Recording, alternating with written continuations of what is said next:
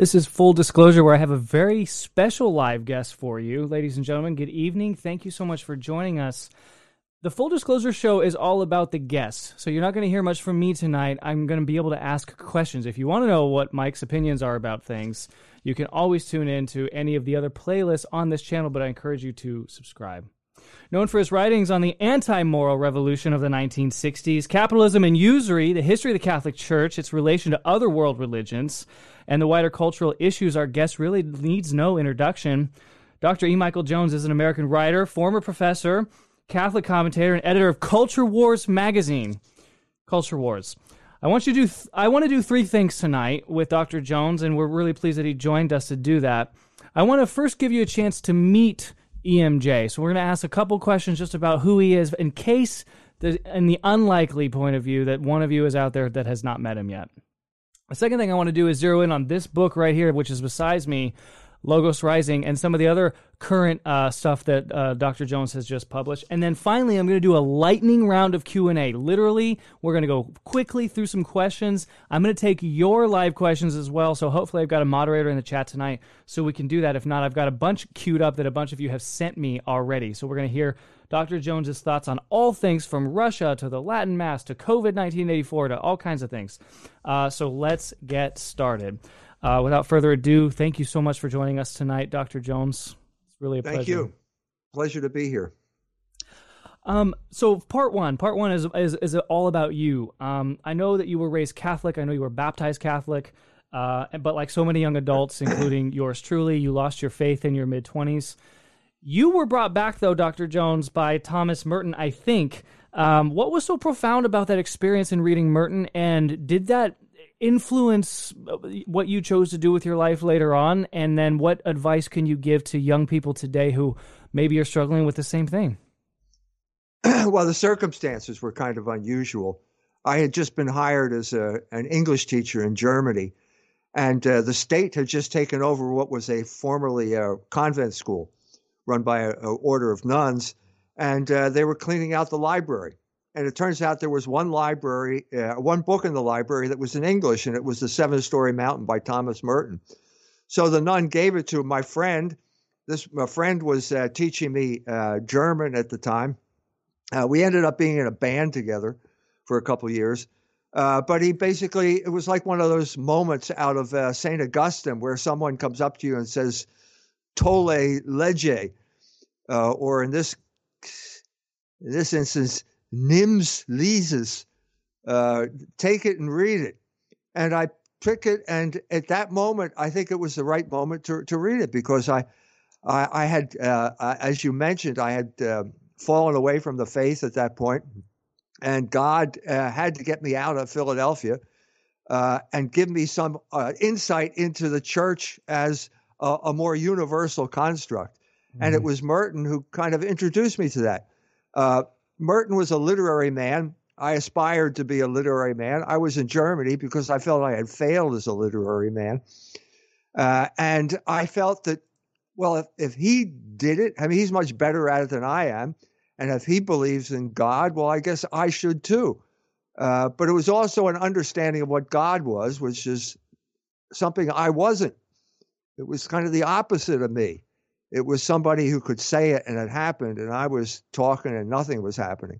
So it was all those things taken together that propelled me back into the church. And then my wife, our son was 2 years old at that time, hadn't been baptized yet, so we had him baptized, and she became a Catholic all at the same time. Lots of complications involved in that, but that's the short story. Your time as a professor at St. Mary's College of Notre Dame, Indiana, this is a feeder school to Notre Dame, was tragically cut short. You have described it, I want to get the quote right, as the antithesis of what a Catholic college should be, in that it was all, it was pro-choice, it was feminist, it was liberal, it was secular. Dr. Jones, I've heard you talk extensively about the Land O'Lakes schism, in which higher education in the Catholic world separated itself from the magisterium of the Catholic Church. And that information is all out there, and people can watch that on any other channel. My question for you, though, in light of all of these things, really it's one personal question, and then it's one question of advice. personal question is, do you look back at at the truncation of your career in higher education and say, really this was a grace because it enabled you to do things that you on your own that you otherwise might not have been able to do? And then secondly, what do you tell parents who are grappling with this situation in higher education? Do I send my kid to college? Which college is safe, etc.? To answer that question, no college is safe.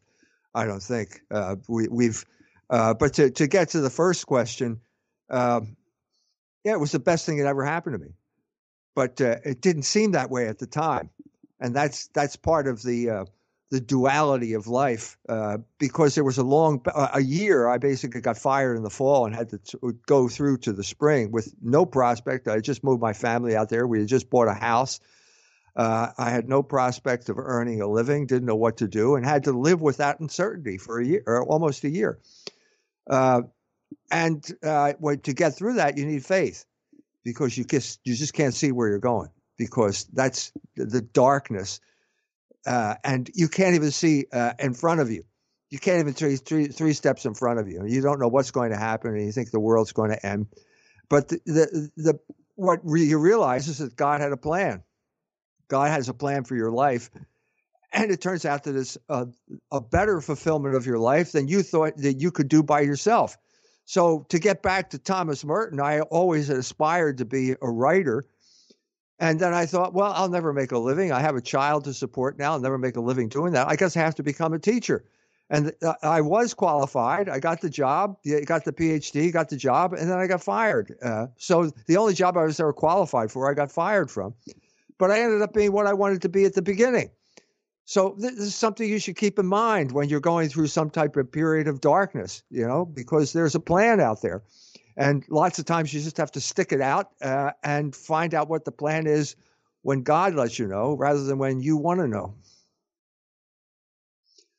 But the other part of it is that basically academia is a complete disaster, and I saw it coming.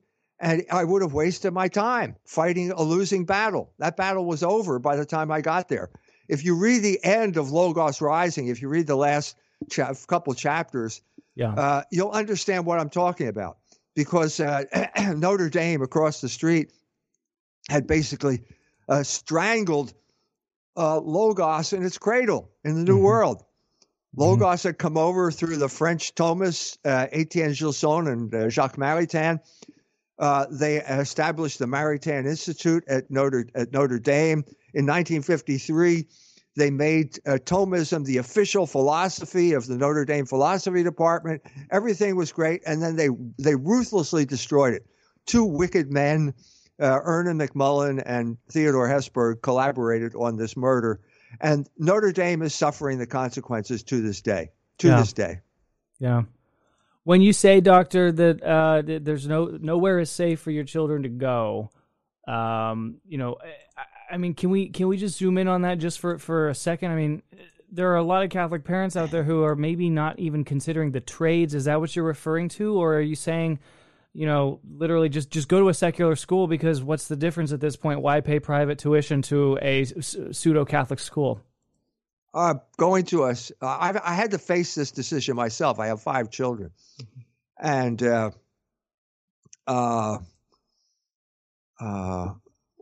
oldest went to Harvard. That wasn't a particularly happy experience.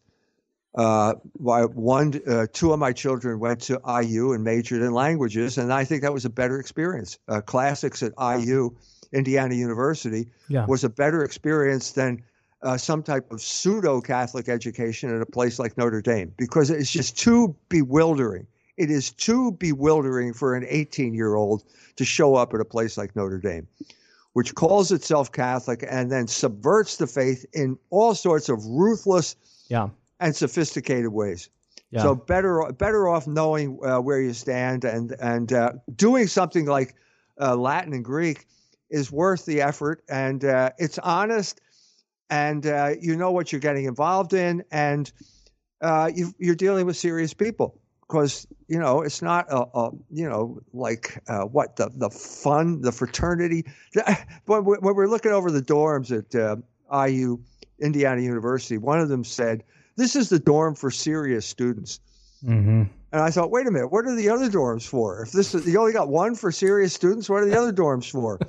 Right. But you do get serious students when you're studying classics, and so I think it was successful in that instance. One more question just about you, just to kind of introduce you to the RTF audience. This is the first time you're on the channel, Doctor. Obviously, a lot of people know you've been condemned by so many organizations, from the Southern Poverty Law Center on the alt left to even to the Catholic League. You broach controversial subjects, and you do that rather boldly and with honesty, and you follow the facts where they lead you. Catholic University of America won't even host you. There's a certain taboo to what you say. In fact, you have a book with that title in it that I've read that I really enjoyed. Mindful that we're on this big tech live stream right now, that's as far as I'll go in describing it. But I will just let the audience know that your big book with the title Revolutionary Spirit, I have given that away to priests. They have enjoyed it, and it has red-pilled them on some of these issues that you can't talk about in the open anymore. But my question is, do you consider that your work in this area to be like integral to everything else you've done, your wider body of work? Or do you ever look back and lament the fact and say, well, maybe it was if by focusing on that particular topic or this collection of topics, maybe it was a distraction from all the other good that I've done, like, for example, with Logos Rising or with Bare and Metal, which I have questions about as well. How do you think about that, Doctor? I could not have written Logos Rising unless I had already written the Revolutionary Spirit. Uh-huh. This is funny. This is comical. But if that's the way it's got to be, it's got to be. So because I said that, what was I had to talk about anti-Logos. Uh-huh. Before I could talk about Logos. And this particular group of people is the force of anti-Logos in human history. And I could not define that group of people without using the term Logos. And so everything I do is built on what I did before. I can't write book number 10 without first writing book number 9. And the same thing is true today. That's been the story of my life. I have to figure something out. Once I figure that out, I can use that as a platform and then go on to figure something else out. Mm-hmm. So as I said, Logos Rising was the history of Logos, and now I'm writing a book on beauty, aesthetics, which I could not write unless I'd written Logos Rising, because the crux of it is the fact that beauty is a transcendental, and it has some type of ontological source in being. So everything is related to everything else. Couldn't have done it without doing the other books first. Yeah, that makes sense. And they do feel sequential. Okay, this is part 2 of the interview where we're going to get into Logos Rising. I've got it on the table here. I have to confess to you, Doctor, I haven't read the whole thing. It's big. But I've read a lot of it, the first 4 chapters in particular, and it was because there's a local book group here where I live in the heart of America that was really, they're describing this 700-year war on reality that we're experiencing. So I want to get into that. But before we get into Logos Rising, I want to understand Bare and Metal for a second, if you'll permit the detour. And Bare and Metal is also available on your website. We're just getting to know each other right now as good Catholics, and you don't know me very well, Doctor, and I only know you from YouTube. But just so the audience knows, I'm formally trained in finance and accounting. My postgraduate work was in derivatives and currency and corporate finance. I worked on Wall Street. I did $4 billion in financing and M&A transactions. I do understand that the entire world is built on usury. About 8 years ago, I discovered Catholic economics, and then I bought your book, your landmark work, Bare and Metal, and you've written 1,700 pages about Catholic economics, Doctor. I think if you ask 10 distributists, let's say, what distributism is, you're going to get 15 different answers. I struggle with this concept. I don't understand. Even after using Bare and Metal as a reference, reading Belloc, reading Chesterton, I just don't have a firm grasp on it. Why is it so hard to wrap your mind around something that should be so simple? And why does it take 1,700 pages to describe what just used to be normal life for everybody? Well, first of all, economics is now defined as a kind of pseudo-physics. I discussed this in Barren Metal, the Newtonian physics, and then Newton's involvement with currency. Actually did get involved with the Bank of England and so on and so forth. But basically, over this period of time, Newton's ideology, or whatever you want to call it, was so influential that it influenced just about everything. So Adam Smith basically took gravity and inertia and turned it into self-interest and competition. But it's basically the model is physics. Now, this is not why Adam Smith got hired. He was hired as a professor of moral philosophy. And moral philosophy right. is the matrix out of which we should be studying economics, because economics comes down to the fundamental issue is one person has something to sell and another person has something to buy. And in a situation like this, the stronger will always be tempted to take advantage of the weaker. And that's why it's economics. That is the fundamental basis of this. And you don't study that. That's defunct. That's not part. Yeah. No one describes it that way. Now, the second issue is distributism. It's not really an adequate introduction into what we would call Catholic economics. You got two English journalists, God bless them, Catholics in a completely hostile environment, and they're trying to make the best of it. But in a sense, neither of them was qualified to talk about economics. Now, I know this sounds weird coming from a guy who basically majored in English literature, sure. who just wrote a 1,400-page book on economics. But it's the reason the sense of relief I got came from the beginning of reading Heinrich Pesch's Lehrbuch der Nationalökonomie. Which you can only read that in the German, correct? That's not available in English? No, it is available. There's a translation. Rupert Ederer, whose work I published in Culture Wars, made it his life's work to translate Pesch into English. And unfortunately, he went with a publisher who created an edition that no one will ever buy because it'll cost you $1,300 to buy the book. Wow. I don't know. Why did Rupert not ask me to publish it? I would have happily published this thing. He never even told me about this. I don't know. It's one of the mysteries of life.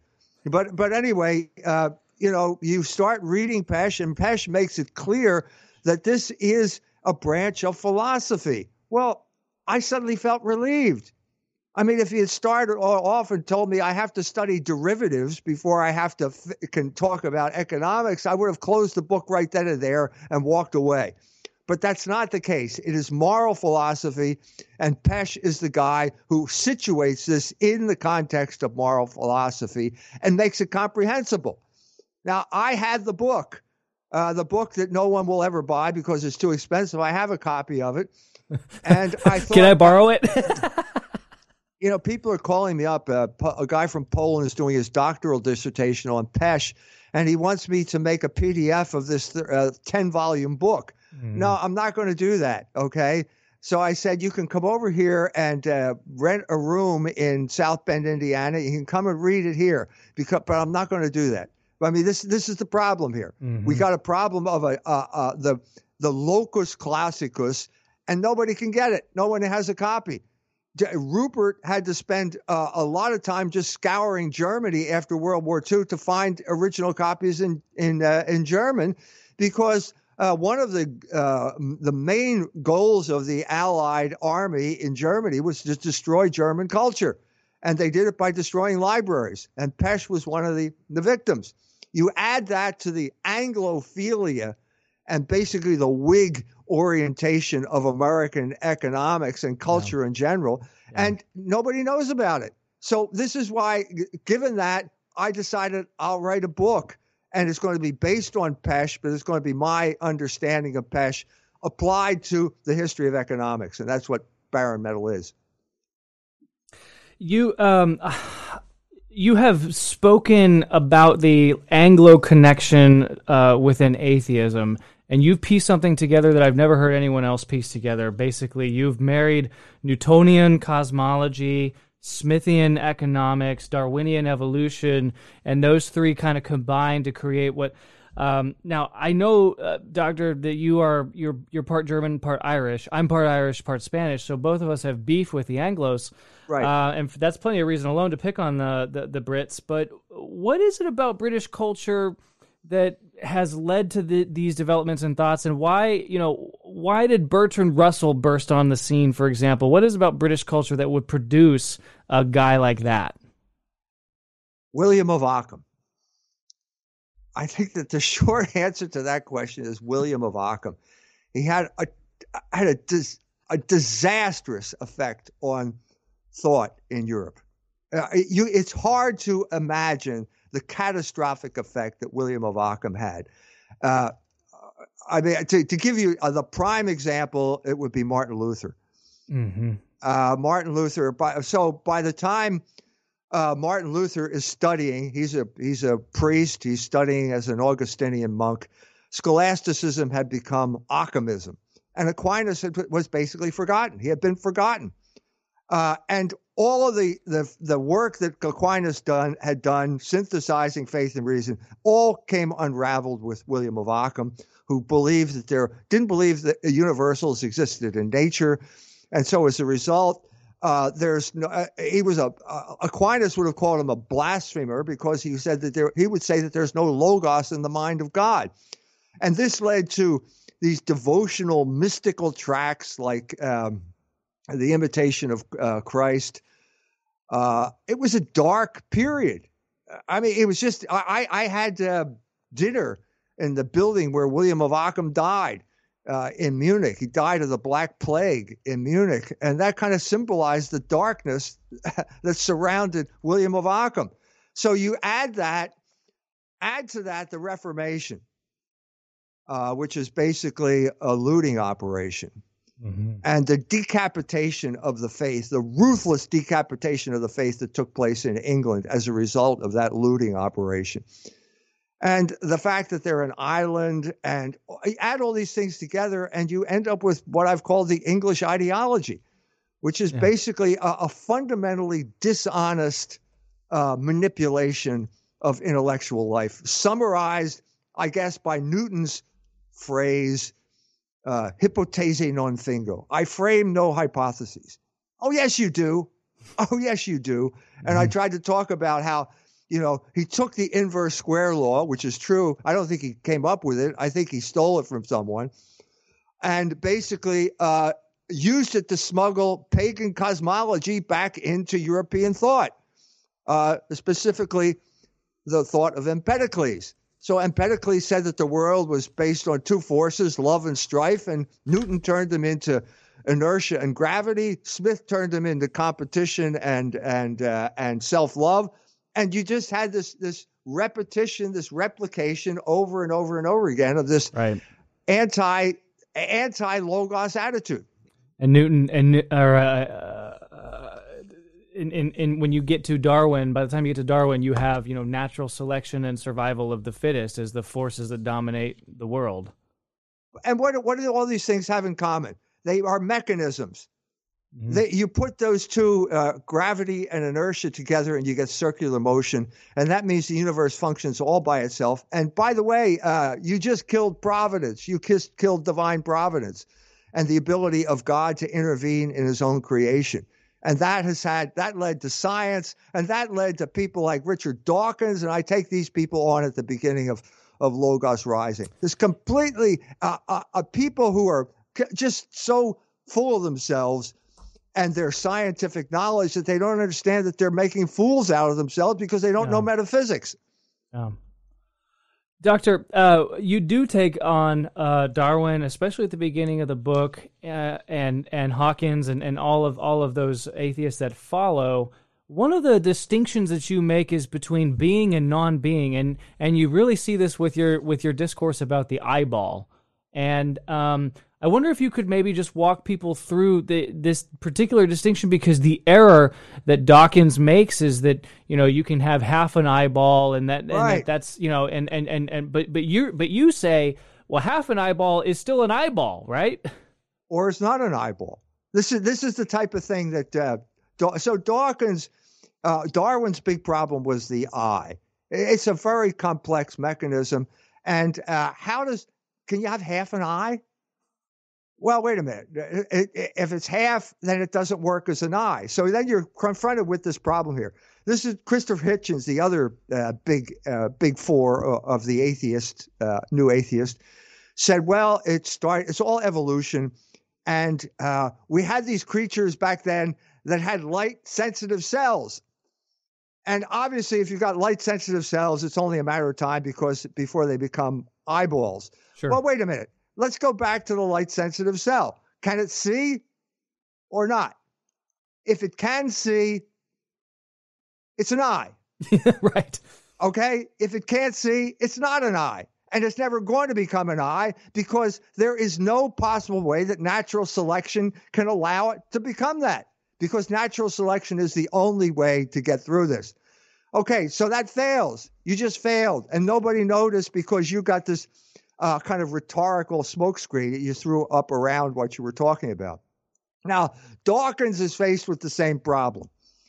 Okay, and so he comes up with this brilliant idea. He calls it Mount Improbable. And there are two slopes to Mount Improbable. One is very steep, and you can't make it up there. It's just impossible. But the other side is gradual, and you could go little steps, and that's how it happened.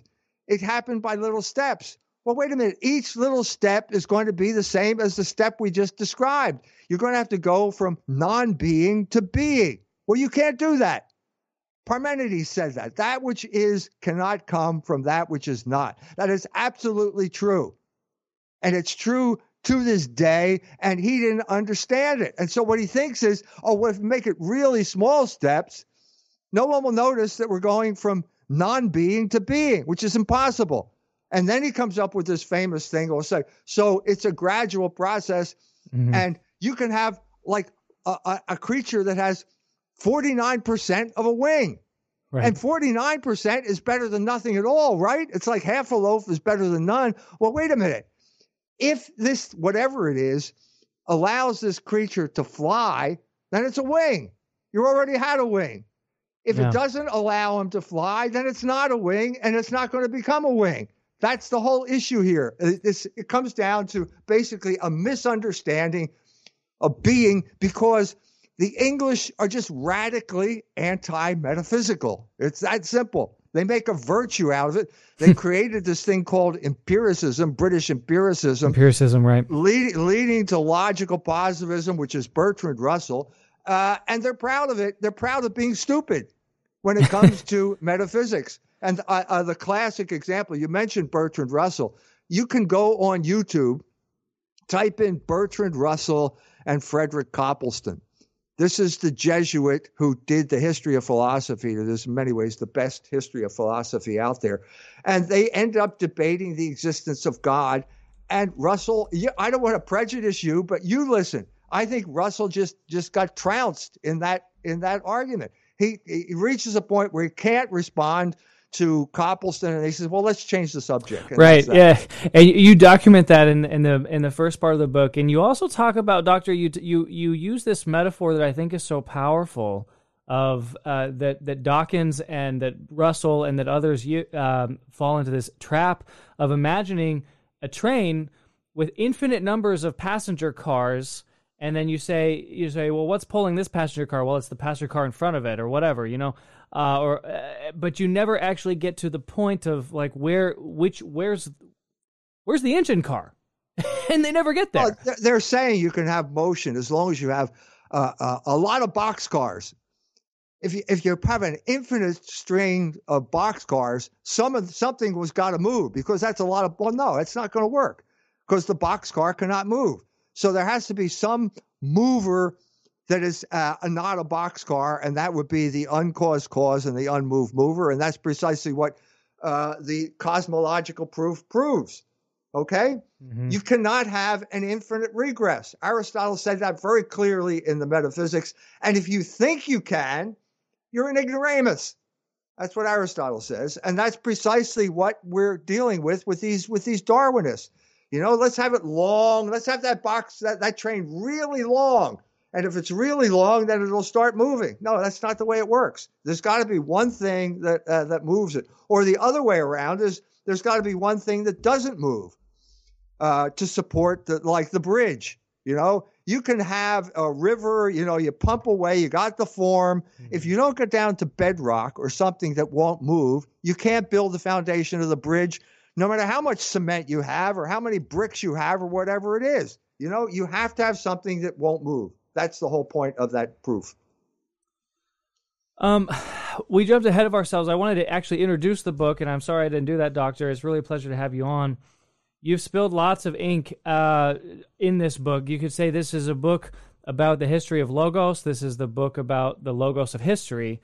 Those are two separate concepts and distinct concepts. You bring those together around the midpoint of the book, around chapter 5 and 6. I just wonder, and maybe this is a question people have, and I have to be the one to ask it. This is a long book as well. A lot of your books are getting long. Who are you writing these books for? Is this book written for your common Catholic, or are you writing for other academics? Or no, why would I write for academics? I've been expelled from the synagogue. I'm use that word, okay? I've been expelled from that group of people. This is not for academics. This is for everyone. This is for the. We have get together with breakfast, on Saturday morning with a group of people here, and one of the people here is a 92-year-old lady who is the mother of one of the guys there, and she had 14 children, and now she's reading Logos Rising, and she liked it. She read the whole thing and said it was a great book. Well, this is the type of people. I'm going to give you the education you never got. You should have gotten this book. This should have been a textbook in college, and it wasn't, because nobody talks about this stuff anymore.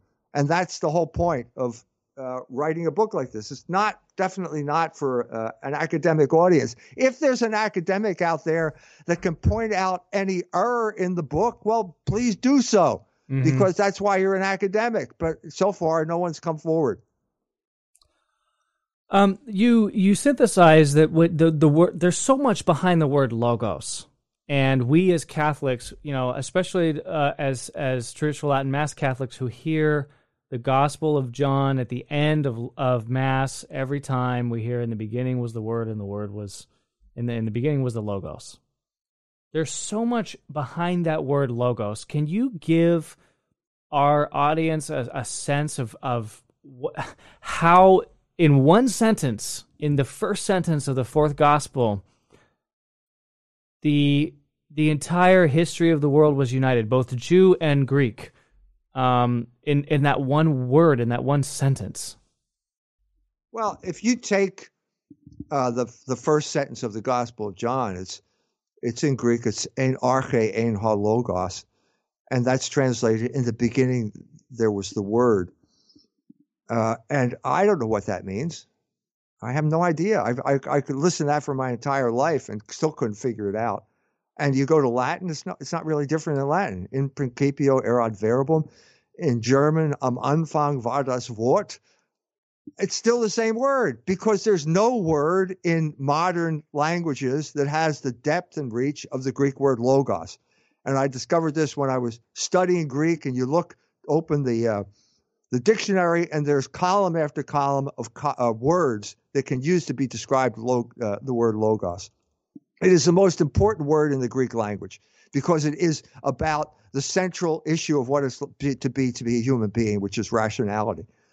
And the history of the word was sanctified by the church, because at this point, the church had civilization, culture, world history had reached a crucial turning point. And the turning point came when, obviously, Jesus Christ came on the earth, and we got to figure out a way to describe him. Well, the word to use to describe him was logos, and it was a Greek word. So suddenly we're merging this kind of Hebrew revelation with Greek philosophy. We're validating the legitimacy of that great effort.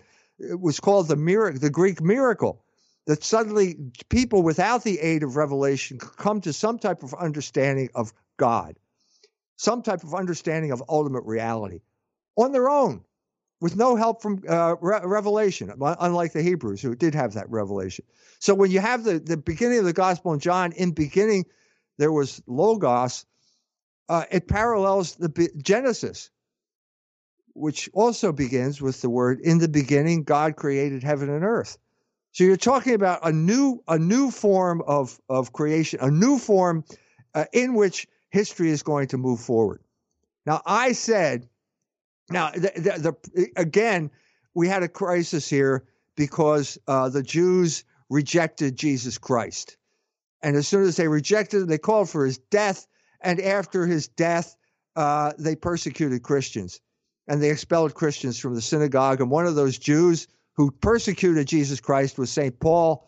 And then he had his conversion, and he started to go to the synagogues, and he couldn't talk to the people. They expelled him. And so as a result, he had this vision of somebody kind of beckoning from across. He was in Antioch. He was in Ephesus, actually, at the time, beckoning from across the Aegean. It was a Greek. And suddenly it's his job to go and preach to the Greeks. Now, St. Peter couldn't do this because St. Peter didn't speak Greek.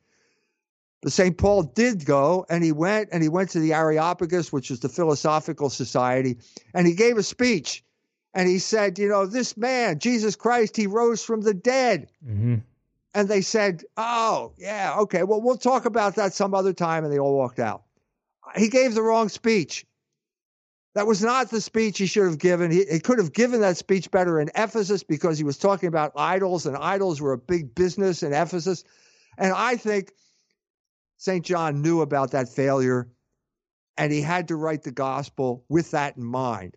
Mm-hmm. Like, I'm not going to begin by telling you the genealogy of Jesus Christ because you don't know these people anyway. What difference does it make? But right. I'm going to begin. I'm going to begin with a metaphysical prologue, and that they understood. And I think if St. Paul had begun that way, if he walked into that room at the Areopagus and said, "Ein arche, ein ha logos, kai logos, ein prostheon, kai logos, ein theos," he could have started a discussion right there, right off the bat. And I think that's why that gospel became so important. Wow. I hope we get a lot of views on this video and people can unpack everything you just said, Doctor. How does this relate to... We've been living, by my estimation, and correct me if I'm wrong, but I think we've been living through a 700-year war on reality. How your book deals with reality, the ultimate reality, Is this the final word in reality? And how can we fight the surrealists and the anti-realists of today? Why do you say 700 years? What happened 700 years ago? What are you talking about? The beginning of modernism, you trace it back. I mean, you can. Some people start with Descartes. You mentioned English empiricism. There's a philosophical strain of thought to just distrust your senses, let's say. Distrust what your eyes and ears are actually telling you. But there's no doubt that we're living through a war on reality. And depending on where you place the start date, I mean, your book brings it home, doesn't it? War on Logos. Logos is the ultimate reality. Sure. There is the temptation was there in the Garden of Eden, where basically you want to have it on your terms. You want to be able to distinguish between good and evil. You want to be the ultimate arbiter. You want to be. I just did a review of a book by a guy, academic, David Hawkes. The book was called the Reign of Anti-Logos, and he's complaining about the state of academia right now, taken over by deconstructors, gender ideologues, critical race theory, all of these things. What do they have in common? War on being. Let's just he talks about performative speech, which is basically when the priest says, "I now pronounce you man and wife." Okay, that you're now man and wife because he said so. What these people are saying is everything is performative speech, and I have the power, the unbridled power. Now, the classic example of performative speech is God saying. We just read it in Mass just a day or two ago. God said, let there be light, and there was light. So if God says it, it happens. If you say it, well, that's different. You can have certain instances where it does, but it doesn't work that way. Well, now these people are trying to arrogate to themselves that attribute of God. In other words, where it's really taken up home is in the gender studies program. And basically what they're saying is that there's no such thing as male or female biological sex, or that even if you admit that, it's completely malleable and it has no meaning other than the meaning you give to it. That is the ultimate war on being.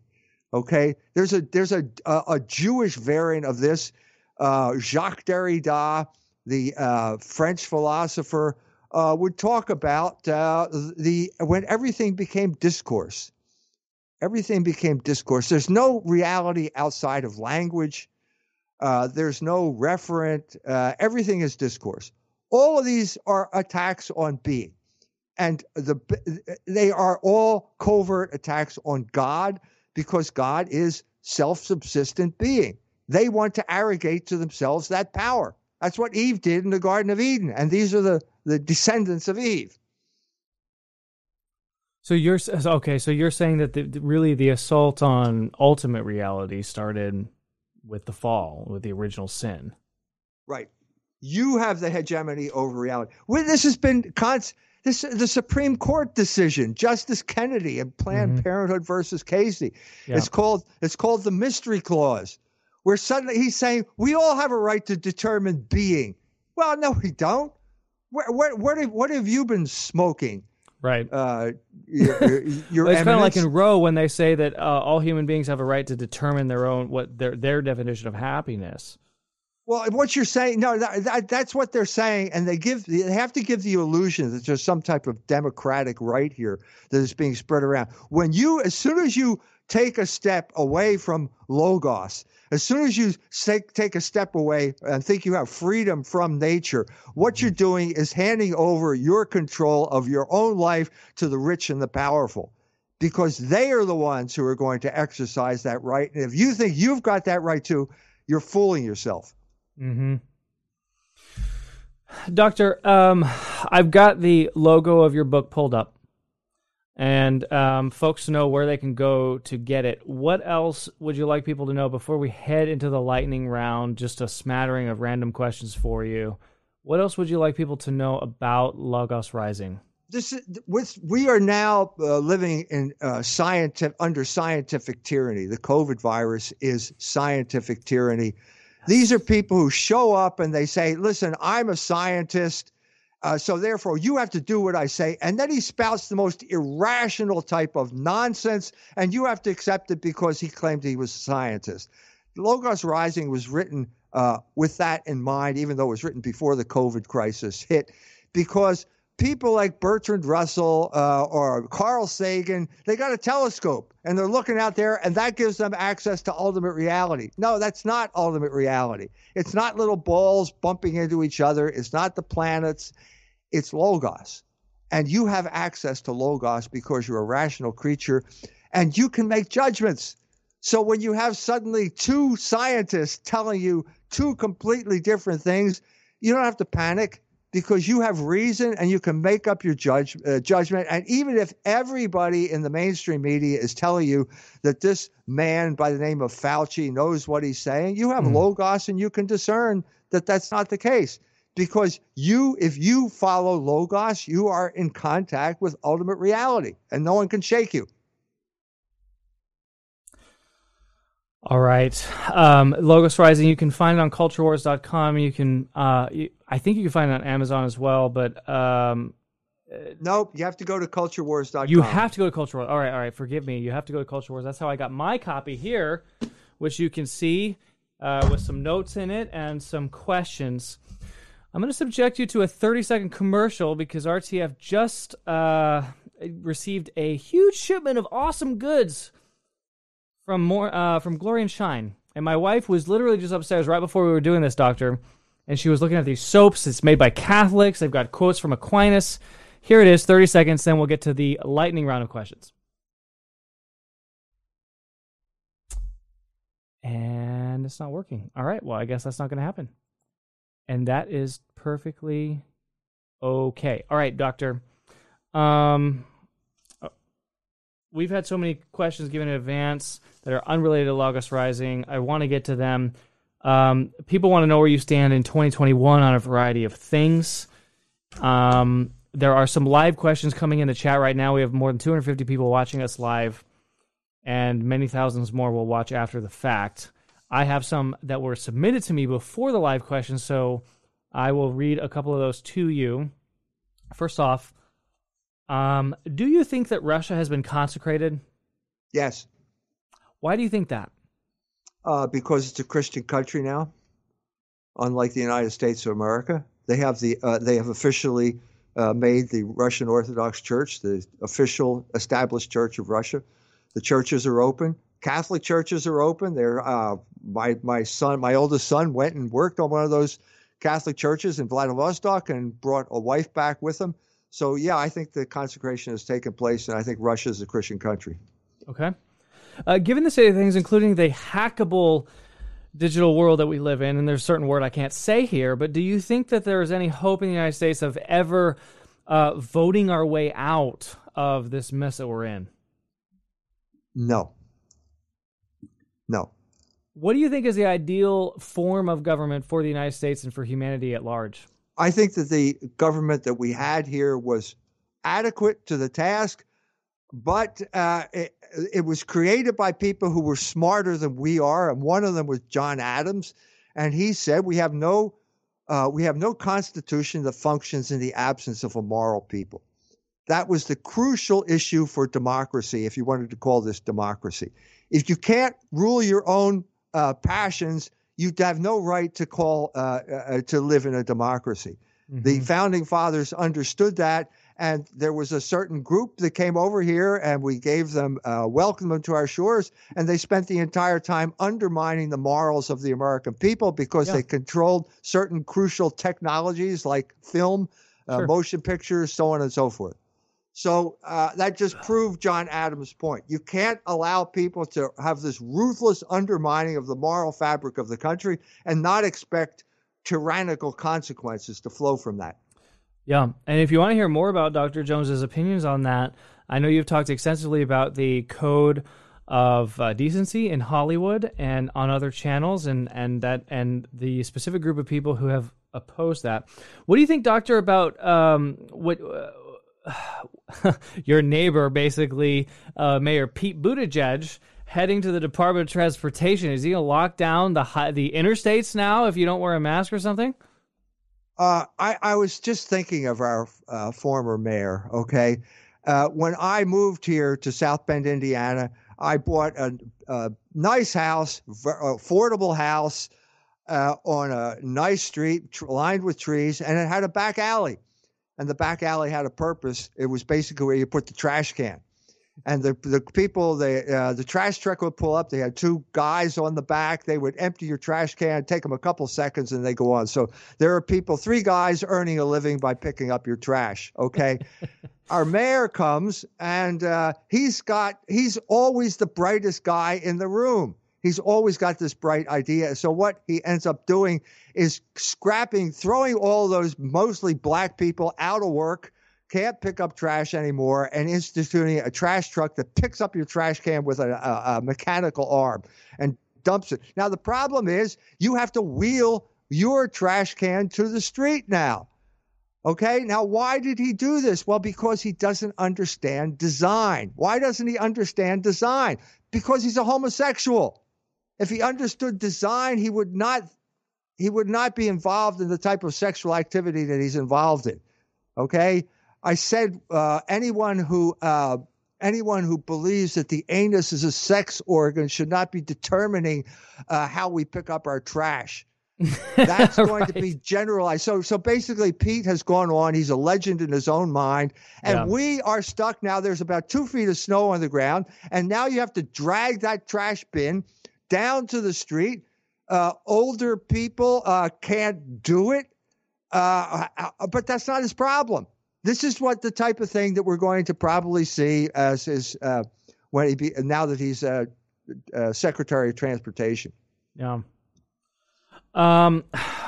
Okay, this is an easy one, I hope. What's your favorite cocktail and what's your favorite whiskey? Why do you ask me questions like this? I can't answer that question. Okay, that's fine. Clearly, I think we're all on the same page about the COVID-19 hysteria. It's certainly being overblown. Do you think that the biosurveillance state is just an extension, a continuation of the anti-terrorism sort of surveillance state that was started after 9/11? Yes, it's clear. It's clear. It's Naomi Klein wrote a book called Shock Doctrine.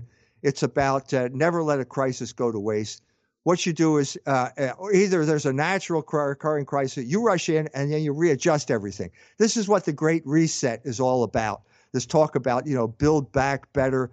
I think this crisis was orchestrated. I think that it was the COVID was created in a laboratory, and it either escaped accidentally or it was released on purpose. But now, once it got out, the oligarchs were ready. There was a study that had been done at Harvard about what to do during this thing, and the crisis is being exploited now to basically bring about changes that no one would have ever tolerated if it weren't for some type of absolute medical emergency, which is the way this is being portrayed. Right. What do you think about the? I'm gonna call them experimental pokes. What do you think about them? Are any of them moral in your point of view? Experimental what? Well, the pokes, the jabs, the medicines that they want to inject into your body right now. Oh, you mean the vaccines? That's what I mean. I think that what the rule right now is that COVID was played up, made to seem worse than it actually was, and the reaction, the results of the vaccine is being made to seem less dangerous than it really is. No one knows. No one knows. There are people like Robert Kennedy is talking about how this vaccine, they rush these vaccines in, they test them on ferrets, ferrets get immune, everything's fine until the natural disease comes along and suddenly they're more susceptible than they were before, that type of thing. These people that are promoting this, like Bill Gates, have a horrendous track record of using Africans and Indians as human guinea pigs, sterilizing people under the guise of and immunizing them against diseases, to the point where the Kenyan bishops told the Catholics of Kenya, don't get vaccinated. You can't trust these people. Yeah. And there's certainly a history in Africa, so they are rightly on guard. Doctor, the world witnessed the historic lockdowns of the Catholic Church in 2020. Some people have documented, I've documented on this channel, how the Catholic Church was paid to shut down, $3.5 billion by my count, to remain closed. Churches committed to the traditional Latin Mass, however, tended to stay open in some capacity. They were either open, or they were partially open, or they were underground, but either way, the traditional sacraments were available to people. A lot of people, Dr. E. Michael Jones, want to know in 2021, post-lockdown, what your thoughts are on the traditional Latin Mass and the Society of St. Pius X. The Society of Pius X is in schism. I've said this many times. When Ratzinger lifted the excommunications on the 4 bishops, I flew to England, to Wimbledon, and met with Bishop Williamson just to tell him it's time to end the schism. Okay, the Rome made that gesture. I think you need to reciprocate. I got to the headquarters of the SSPX, and before I walked in the door, and the first thing that Bishop Williamson tells me before I even open my mouth is he got a letter from Rome saying, I accept Vatican II in the light of tradition. I said, well, go sign it. Who could argue with that? And he said to me, well, as a matter of fact, Archbishop Lefebvre would have signed that. So you're telling me you're not going to sign it, even though the bishop. And so we spent 3 hours basically going round and round and round, and him explaining to me why he was not going to sign that letter, which would have ended the schism. If there weren't a schism, he wouldn't have gotten the letter. Okay, it would have. And then so that he didn't do it. Then he got expelled from the Society of Pius X because I don't know the details of that, but I suspect he's got some type of death wish. He wants to die outside of the Catholic Church. I don't know. It's too deep for me. But I always liked the guy. He stayed at my house a number of times. He invited me to speak at the SSPX seminary in Winona. I talked about horror movies up there. I had a congenial relationship, and I thought we could come to some type of agreement on that, but it failed. So I'm sorry. I did my best. But what about the first part of the question, Doctor? Just your thoughts on the Latin Mass in general. So if you're asking me why they are flourishing now, it's because the Latin Mass is countercultural. And you've got a group of people who are naturally suspicious of the conventional narrative. That's why they're going to the Latin Mass. It's a reaction to all of this that has happened in the church. Now, I have nothing against that. I have nothing against it, okay? But I'm going to tell you my experience, okay? I was, when I first started the magazine, I was taken to dinner by a guy who was a big promoter of the Latin Mass, a guy who's always been good to me. And he said basically that nothing's going to change until we go back to the Latin Mass. And I thought, this is one of the craziest things I've ever heard in my life. So what are you saying? If I have the Latin Mass, I don't have to do research into urban renewal? Is that what you're saying? Because that's the opposite. If that's what you mean by the Latin Mass as some type of alternative to doing intellectual work, then it's not a good thing. And I think that that's a lot, in many ways, the way it was used. So you had a group of Catholics in New York who were very strong in this regard. They even started a magazine with that name. But, there's a group in New York City that is a really very powerful group there that has been controlling politics, not just in New York City, but nationally. And no one seems to be able to mention their name. Let's talk about the Latin Mass as a way of avoiding bigger issues. If that's what you mean by the Latin Mass, then it's not a good thing. Copy. We have tons of live stream questions coming in. I have a couple that were submitted in advance that I want to get through. One of which is just being mindful that there are simply things that we cannot say on YouTube right now. I just wonder if you think that the events of the Epiphany were indeed a false flag, or if that was real. You mean at the Capitol? Yes, sir. That was a black op. Okay, so basically what you had was the Capitol being left defenseless. Okay, and the march, which was basically, I know people who went. These are people who were Trump supporters. They felt that the election had been stolen. They felt that there was a need to protest, to express their views, and they were captured by a group of people who used them as a weapon to basically discredit their whole operation. So there were people, the Capitol Police let these people into the Capitol because they knew they could then use them as an excuse to discredit the whole crowd. I've said this before, but I was involved in a march when Nixon invaded Cambodia. We marched down to Center City, Philadelphia, through Belmont Plateau, Fairmount Park, and suddenly we're marching on. Suddenly these guys run out of the bushes carrying Viet Cong flags, and they went to the front of the march, and suddenly we're all marching behind them. They were all communists. I knew them. They lived in my apartment building. I knew who they were. I knew what they were doing, and we were powerless to stop it. The same thing happened here. What you have was a group of people who were led into a trap. That happened weeks before in Germany, in Berlin in particular. They had huge anti-COVID lockdown protests, and then one group, small group, breaks into the Bundestag. It's the exact same thing that happened in Washington, and then that was used to call the entire group of people who were protesting against COVID. They're all terrorists now. Yeah, because this is the way the media spins it.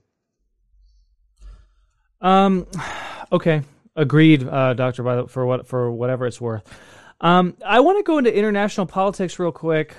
You mentioned some anecdotes in the book, both about your travels in India and in Persia. What in Persia in particular? What are Americans missing about the Persians? Are they really our enemy? Should we be opposed to the Iran deal? What can you peel that back for us a little bit?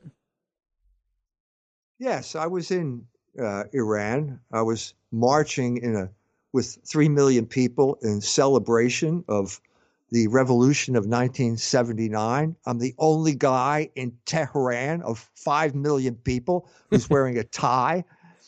I kind of stand out in the crowd because of that. And I'm surrounded by women in chador. And I said to they're all chanting something. And I said to my translator, what are they saying? And he said, death to America. Okay. And I look around, and so finally someone comes up to me and says to me, are you an American?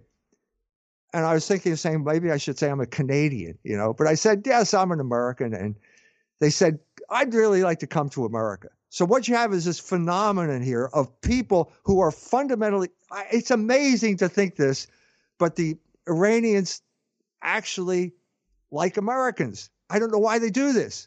After all that we have done to them, there is still this kind of residual openness. Now, part of it is the whole Persian mentality. They're the most hospitable and polite people on the face of the earth, okay? And they have a really good understanding that just because you have a government that pursues these policies doesn't mean you agree with those policies.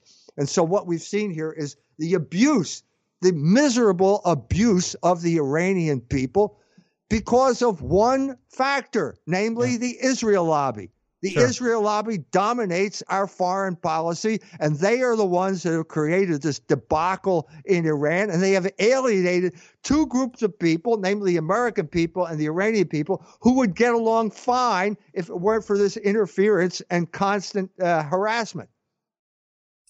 There's some people in the live chat who are trying to respond to my first question, whether or not Russia's been consecrated. They're saying things, Doctor, like, Russia is Orthodox, they're in schism. How can you say that the consecration took place when Our Lady explicitly promised Our Lady of Fatima that there'd be a period of world peace, and we're certainly not living in a peace era?